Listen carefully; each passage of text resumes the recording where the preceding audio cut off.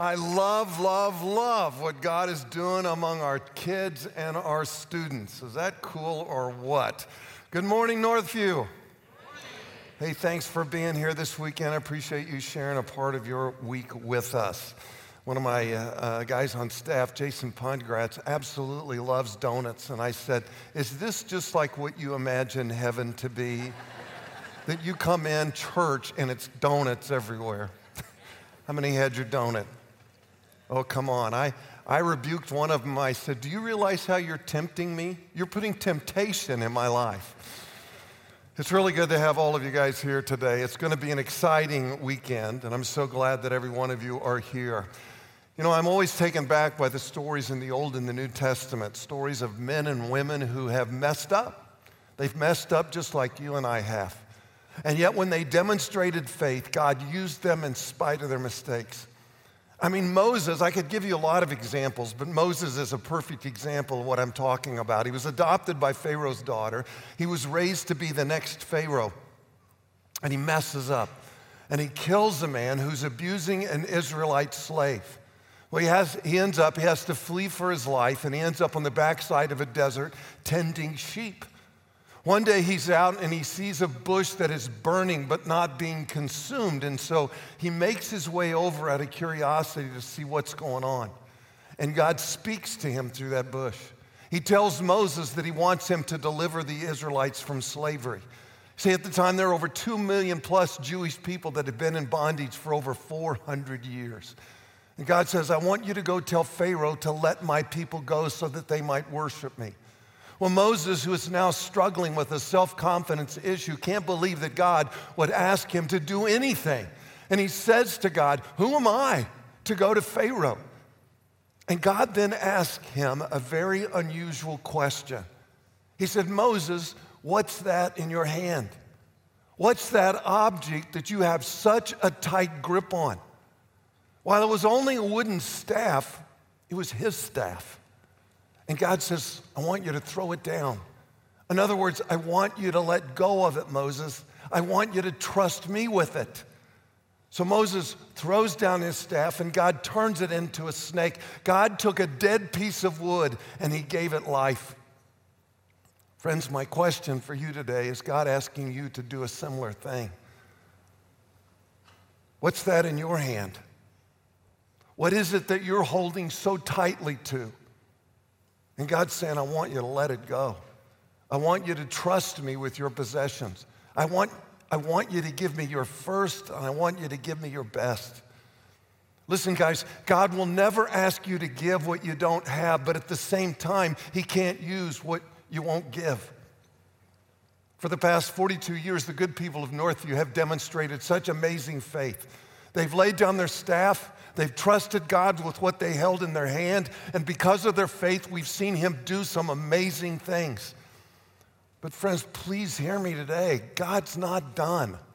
There is still so much more that he wants us to accomplish as a church. There's still so much more that God wants to do in your life as well. Well, today is our final message in this 5-week generosity initiative that we've been involved with called First Before All Things. And today, as you've already heard, is our commitment weekend. And if you're our guest today, I think you picked an amazing day to come because you're about to witness a historic move of God in our church. You'll quickly see, my friends, that we are a church that's not content with being comfortable. We are a church that's not content with being complacent. We want to take bold steps of faith demonstrated by bold generosity as we declare that Jesus Christ is absolutely first in our life, that he is absolutely before all things. So as I get started today, I want us to pray. But the first thing I want you to do, if you would, is to grab a card. Some of you brought your commitment card with you. If you didn't, there's one on the card on the seat behind you. You might be leaning on it, but there's a card there. If you just grab the card, and I want you to, if you're by yourself today, just take a hold of this card as I pray. If you're with your spouse, you might ask your spouse to grab a hold of it with you as I pray. And we're going to pray together. Father, I thank you and I praise you for your faithfulness. I thank you for who you are and all that you do in our life. God, we want you to be preeminent in our life. We want you to work in us, and we want you to work through us. We want to be courageous, and God, we want to be bold. Tell us, God. Tell us exactly what it is that you want us to do, and we want to be obedient. I thank you, God, for your patience. I thank you for your long suffering. I thank you, Lord, that you love us and have a purpose and a plan for each of our lives. I'm grateful, God, not only for what you do in our church, but God, I'm grateful for what you do in churches all throughout central Indiana. I pray specifically today for Venture Church. I pray for that incredible congregation that you would bless them and use them. I'm thankful for their pastor, Stan Killebrew, and that, God, we could link arms together to make a difference throughout central Indiana. Thanks, God. We love you and we praise you. We just ask it all in the name of Jesus. Amen. So Paul ends the book of Colossians, the letter to Colossae, in chapter 4 by calling these new believers, guys, to the same kind of commitment that I'm challenging you to make today.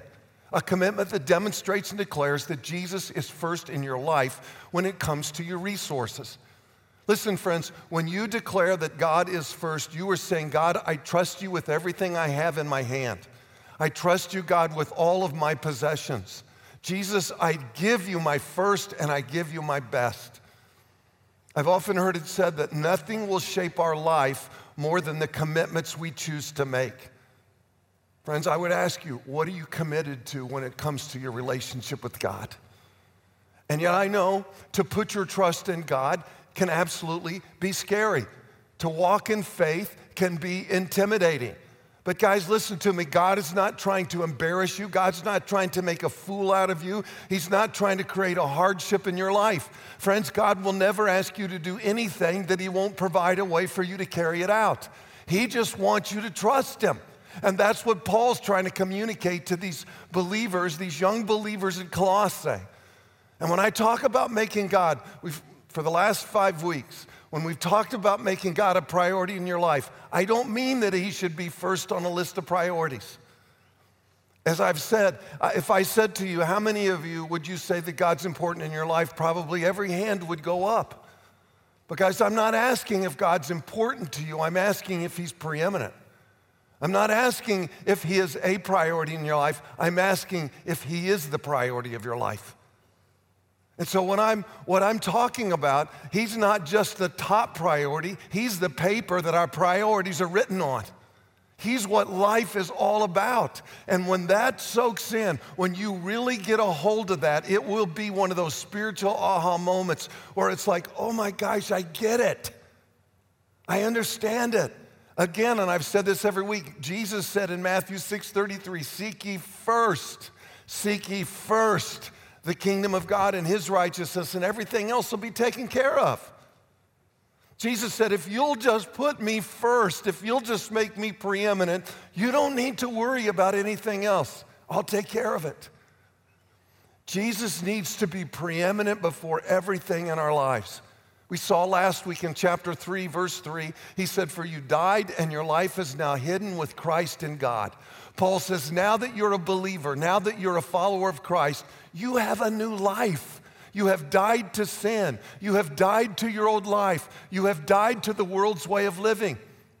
Therefore, with the Spirit's empowering you, you need to conduct yourself in a way that demonstrates to the people in your world, that demonstrates that Christ is absolutely first in your life.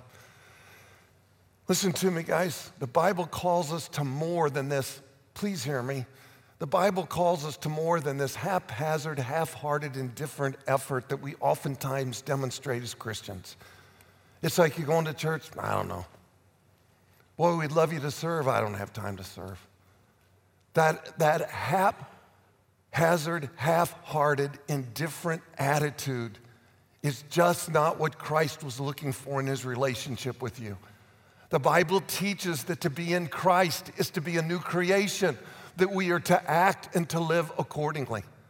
Last week, if you were here, Paul gave us some counsel on the way we should relate to one another in various roles of our life. In other words, parents with their kids, kids with their parents, with our employer, and so on and so forth. Today, in this final chapter, he gives us some really practical applications for our daily living. In other words, We all need to apply these things to our daily lives. So let's jump in it. We're in chapter 4. We'll start with verse 2. And he starts right out, says, devote yourself. That's pretty heavy-duty commitment, isn't it? Devote yourself is a huge step of faith. Devoting yourself is something that you are focused on, and it's intentional. Devote yourselves to what? To prayer, being watchful and thankful. And pray for us, Paul says, too, that God may open a door for our message so that we may proclaim the mystery of Christ, for which I am in chains. Pray that I may proclaim it clearly, as I should. Be wise in the way that you act toward outsiders. Make the most of every opportunity. So the first thing that Paul calls them to is prayer. In fact, he says what? He says you need to devote yourself to prayer, which implies this unrelenting persistence. It's the opposite of hit and miss. It's not the idea, well, I may pray this morning, or now there's a crisis in my life, so I'm going to pray, or maybe I'll pray on Wednesday, or, it's just haphazard, hit and miss. Prayer needs to be something we're intentional about. It is that important in our lives. We need to be focused on it, that every morning I start my day with prayer, or whatever it may be, I end my day with prayer, that there are designated times in your life where you pray. I just don't think I can overstate the importance of prayer in our life. And to really understand the heart of God, or to understand the mind of Christ, you got to spend time with Him in prayer. How in the world can you think you really know God if you don't ever talk to Him? How can you think you really know the mind of Christ or the heart of our Father if you don't ever communicate with Him? S.D. Gordon once wrote this, I love it. He says, the greatest thing anyone can do for God and man is pray. And it's not the only thing, but it is the chief thing. The great people of earth are the people who pray. I do not mean those who talk about prayer, nor those who say they believe in prayer, nor yet those who can explain about prayer. But I mean those people who actually take time to pray. Friends, listen to me. There is no way to make, guys, hear me. There is no way to make God preeminent in your life if you never talk to Him. Then he says, being watchful and thankful. Being watchful and thankful. In other words, to be watchful means what? It means to keep your eyes open for opportunities to share Christ. It's like, in other words, always being on the guard, always watching for what God is going to do in my life, always conducting yourself in a way that honors God. Friends, we need to be ambassadors. We need to be representatives for Christ by the way we live, because I will promise you that people are watching. If you profess to be a Christian, if the people you work with know you're a believer, they're watching. You may not know that, but they're watching. If the people in your neighborhood know that you profess to be a believer, I promise you they are watching. The parents on your kids' sports teams, they're watching. I promise you. And then he says we should be thankful, always demonstrating, in other words, a heart of gratitude. Thankful for what? Well, thankful, first of all, that God answers prayer. What an amazing privilege I have that I can come before the King of Kings and the Lord of Lords, and I can tell Him my request. I can tell Him my needs. So I need to always have a heart of gratitude for the privilege of prayer and the fact that God answers my prayer. Thankful that God has blessed me in so many different ways. And we need to express that gratitude to God as well as to others. So it's like, if I'm going to pray, what am I going to pray about? First of all, I'm just going to spend some time thanking God for all that He's done. Everything I have belongs to God. I am a blessed individual. So I'm going to thank God for that and demonstrate some gratitude towards Him. Well, the same thing, I just think God wants His people to be a people of gratitude. That we're constantly expressing gratitude to the people in our world, to the people in our life. Paul then went on to say, and hey, by the way, as long as we're on the subject of prayer, Paul says, I need you to pray for us. Paul's instructing us how important prayer is, and he says, by the way, I could use some of that. Guys, asking for prayer is a sign of spiritual growth. Did you know that? Asking for prayer is a sign of spiritual growth. It's one thing to pray for somebody. I had several people come up after the service and say, would you pray for me? It's not a big deal to pray for them. You know what's a big deal? For me to turn to somebody else and say, hey, would you pray for me? I have a need. It's humbling. It's a sign of humility. It's a sign of surrender. It's a sign that I can't do this on my own. I need God, first of all, and I need other believers to come around me because I'm hurting or I'm struggling or I'm going through an issue in my life. So asking for prayer is an important step in our spiritual growth and our spiritual journey. Specifically, Paul wanted them to pray that God would open a door for the message, or in other words, an opportunity to present the gospel. Now remember, Paul wrote these words while he was under house arrest in Rome. Being in prison gave him ample opportunity to share the gospel with other inmates, of course, as well as the soldiers who were assigned to guard him. And I want you to notice in Paul's request that he doesn't ask for prayers for his release. That's what you'd think he would ask, right? I mean, he's in prison. He's in prison, for goodness sakes. I would think he would say, guys, could you just pray I'd get out of here? Please, just pray that I get out, that I get an early release. But that's not what he asked. You would think that he would pray for better food, but he doesn't. Or better sleeping conditions, but he doesn't. He simply wants more opportunities to preach the gospel. Guys, listen to me, please. When God is preeminent in your life, you just want to reach others that are far from him. You just want to reach those that are far from Christ. That's what really matters to you. He asked them to pray for more doors to be open and that he would proclaim it clearly so that people understood the gospel message.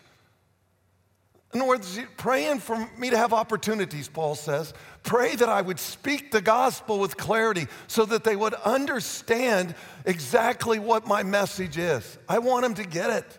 I want them to understand it.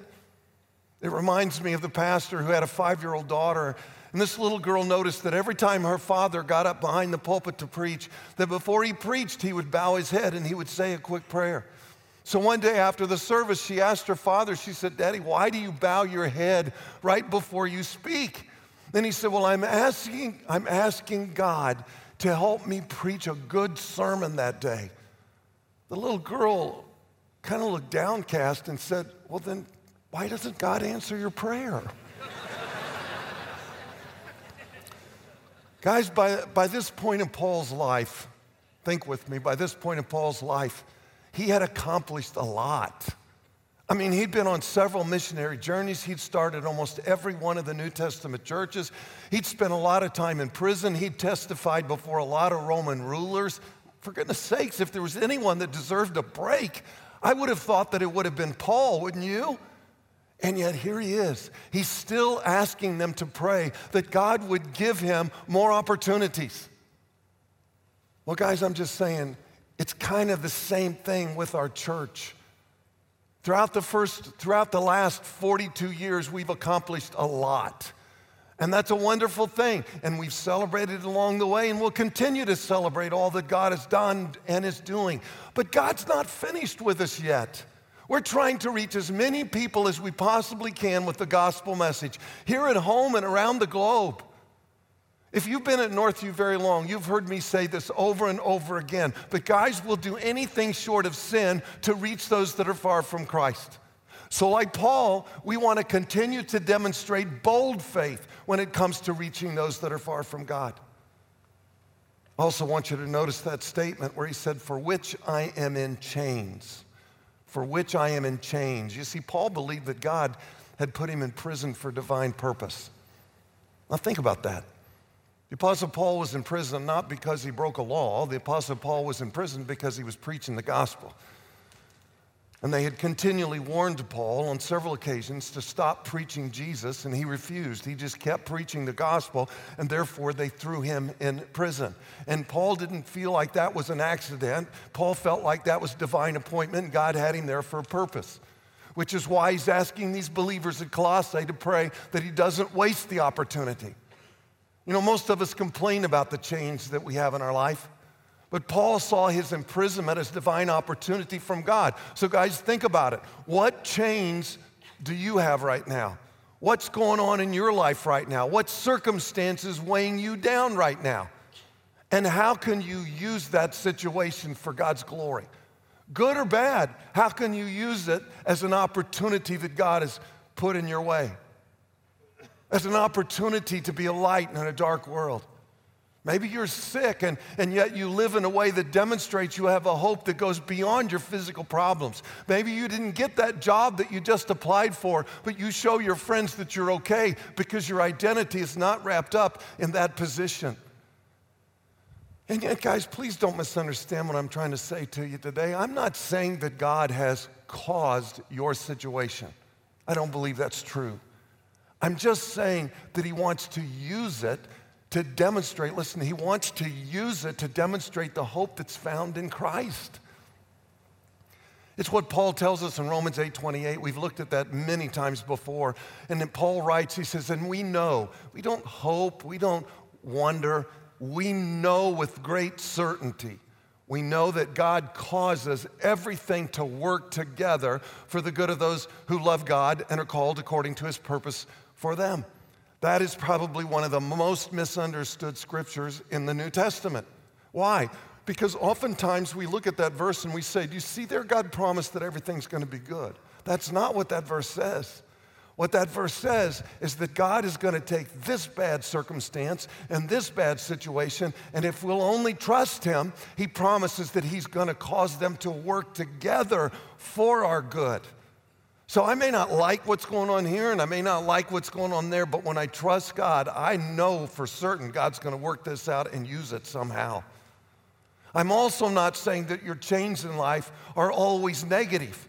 For instance, maybe you were promoted to a place of influence. How are you going to use your new position to honor God? Maybe God has, maybe God has prospered you and He has blessed you financially, and praise God for that. But God doesn't always bless us to increase our standard of living. Sometimes it's to increase our standard of giving. So have you asked God why? I mean, seriously, if you've been prospered or blessed financially, have you stopped to say, God, why have you trusted me? This all belongs to you. Why have you trusted me? Why have you enriched me? And then have you asked Him how? How can I be faithful with that which you've trusted me with? Guys, do you understand that most of this is a mindset? In other words, most of this is how we begin to see things. And so the question becomes, do we see our situation from a lower story or do we see it from the upper story, God's perspective?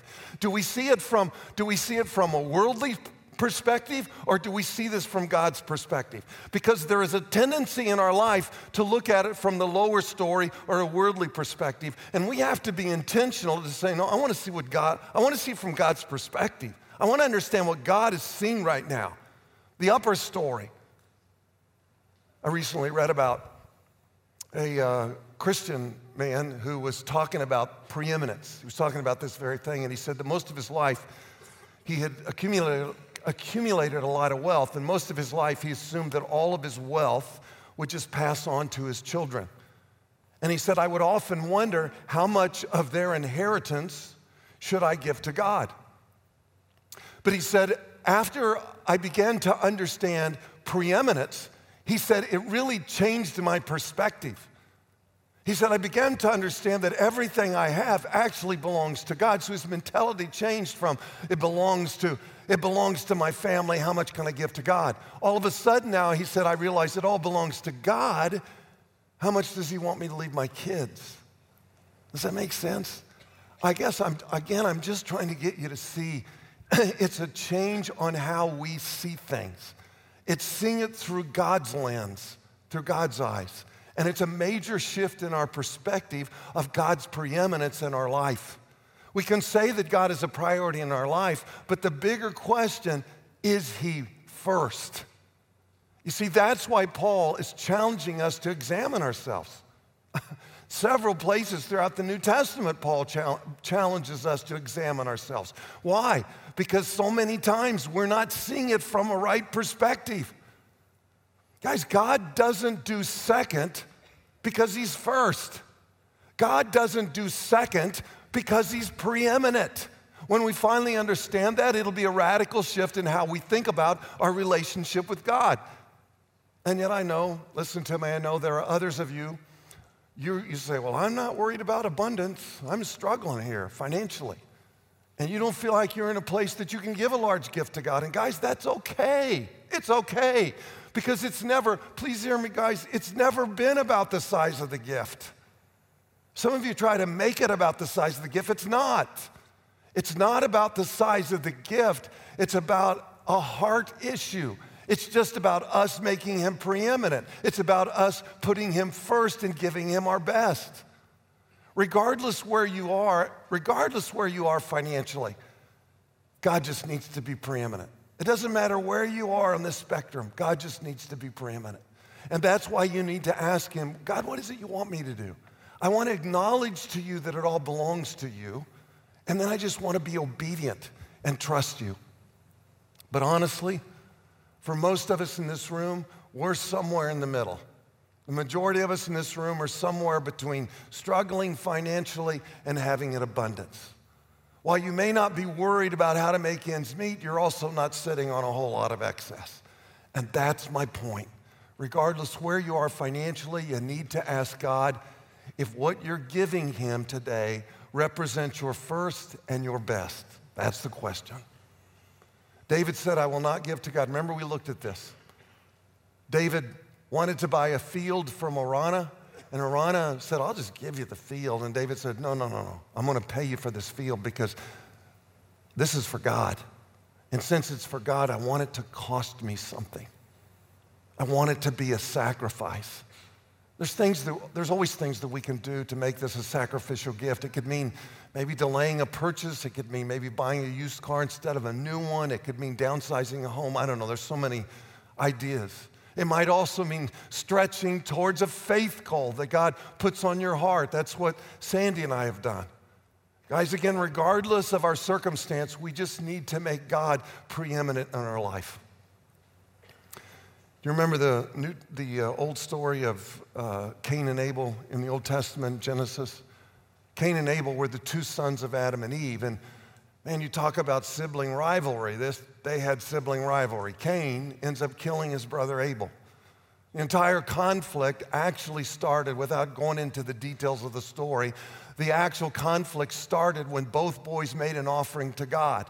But God rejected Cain's offering, but he accepted Abel's. And you hear that and you think, well, why is that? Well, the scripture doesn't actually tell us, but it does give us some hints. For instance, we know that Abel was a shepherd who gave to God his first and the best out of his livestock. Now, I'm not sure how much you know about livestock, but Abel essentially, if we were to look at it in today's terminology, in today's world, I would say that Abel essentially had a commission-based job.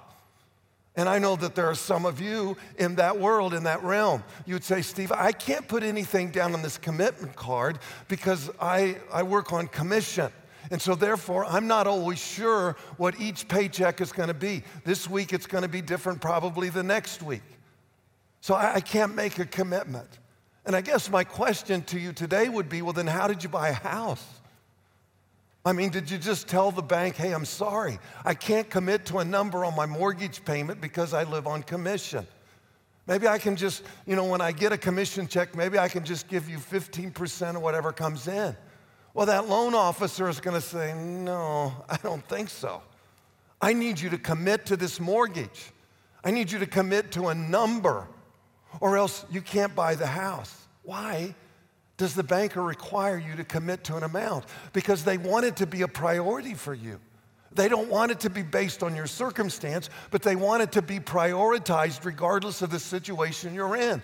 Listen, when Abel gave the first and fattest of his flock, he didn't know if the rest of the flock was going to get stolen. He didn't know if it was going to end up being diseased. He didn't know what was going to happen. And yet still, the scripture makes it clear that he gave God his first and his best. Cain, his brother, on the other hand, was a farmer, and he gave God an offering from his crops.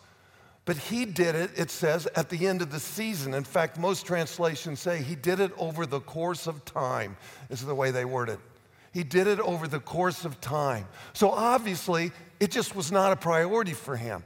It was only after he had paid all of his bills, he took out what he needed to live on, and then he gave God an offering. And we also don't know, let me throw this in. We also don't know if the amount that Cain gave was a larger percentage than what Abel gave. We don't know that. But you know what? It doesn't matter. It absolutely doesn't matter because it's never been about the money. It's never been about the amount we give. It's always been about our heart. God was pleased with Abel. Listen to me. God was pleased with Abel because he made God first with his generosity, while Cain gave out of his leftovers. You can read all about this in Genesis chapter 4. And it tells us, in Genesis chapter 4, it tells us that the Lord God accepted Abel's offering and rejected Cain's. Guys, listen. Some of us approach our giving like Cain without even realizing it. Now, I don't mean this is a big negative, but hear me through. We'll say things like, honey, let's take a look at this commitment card. What can we afford to do? Now, you think that's a normal question, and it's certainly better than not asking a question at all, but let's look at this commitment card. What can we afford to do? But guys, that's a Cain question. That's a leftover question. On the other hand, what I'm trying to get across is listen, an Abel question would be, God, you know me, and you know our situation. What can we give that will truly represent that everything we have is yours? What can we truly give that will represent that all things are by you, to you, through you, and for you?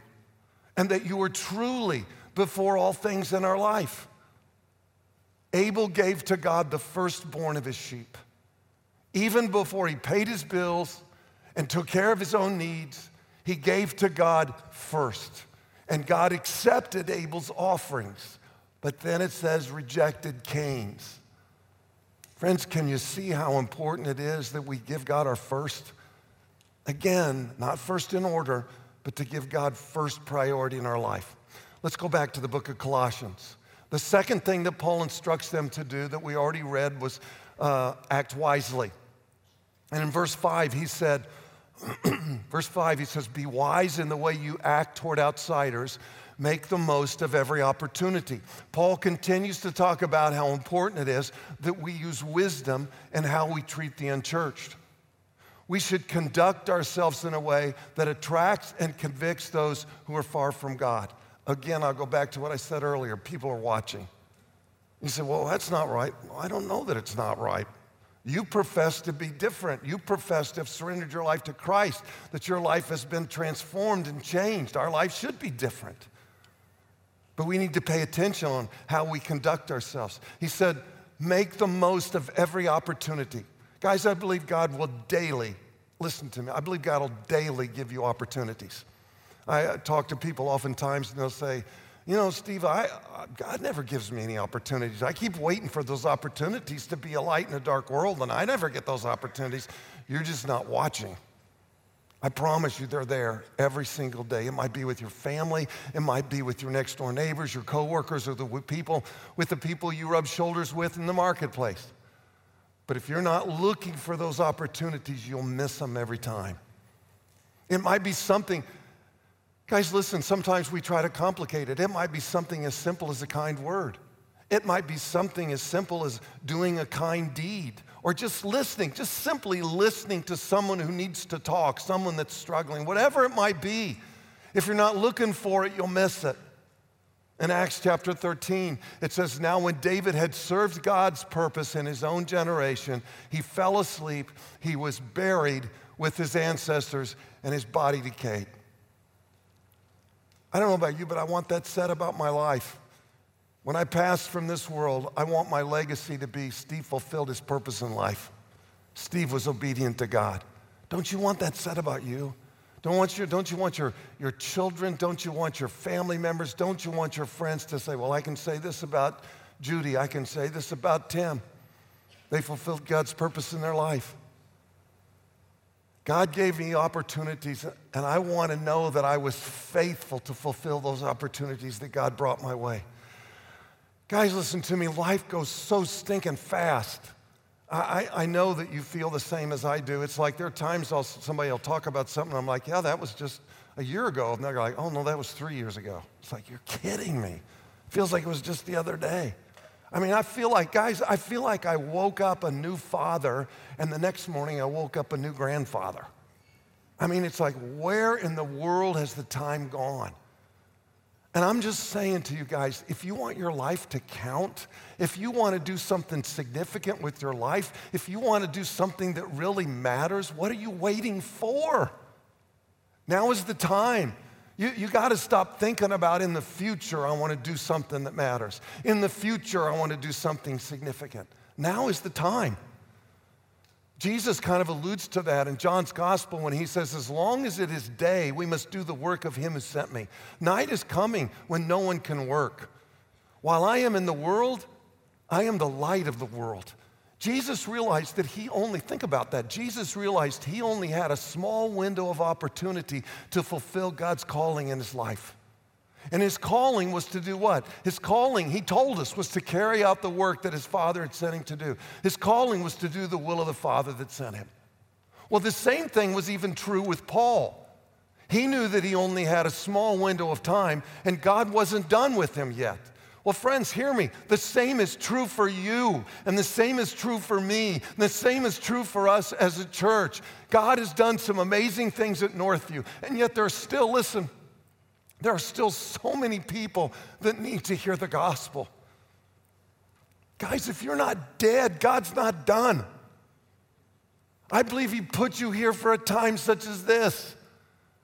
I can tell you this much, Sandy and I, when it comes to this initiative, when it comes to moving forward with God's plan for the church, Sandy and I are all in. And I can tell you that CJ and Kristen are all in as well. And I've already shared with you a week or so ago that Sandy and I, we've wrestled with it, we struggled through, and we're giving the most significant gift that we have ever given to anything in our lives before. And yet, even though it's a bit intimidating to us, it's a bit scary to us, we're excited to see what God's going to do in the next 2 years, because God has always been faithful, and we know he'll be faithful again. So guys, my question then is, what about you? What about you? Will you declare him first and give him your best?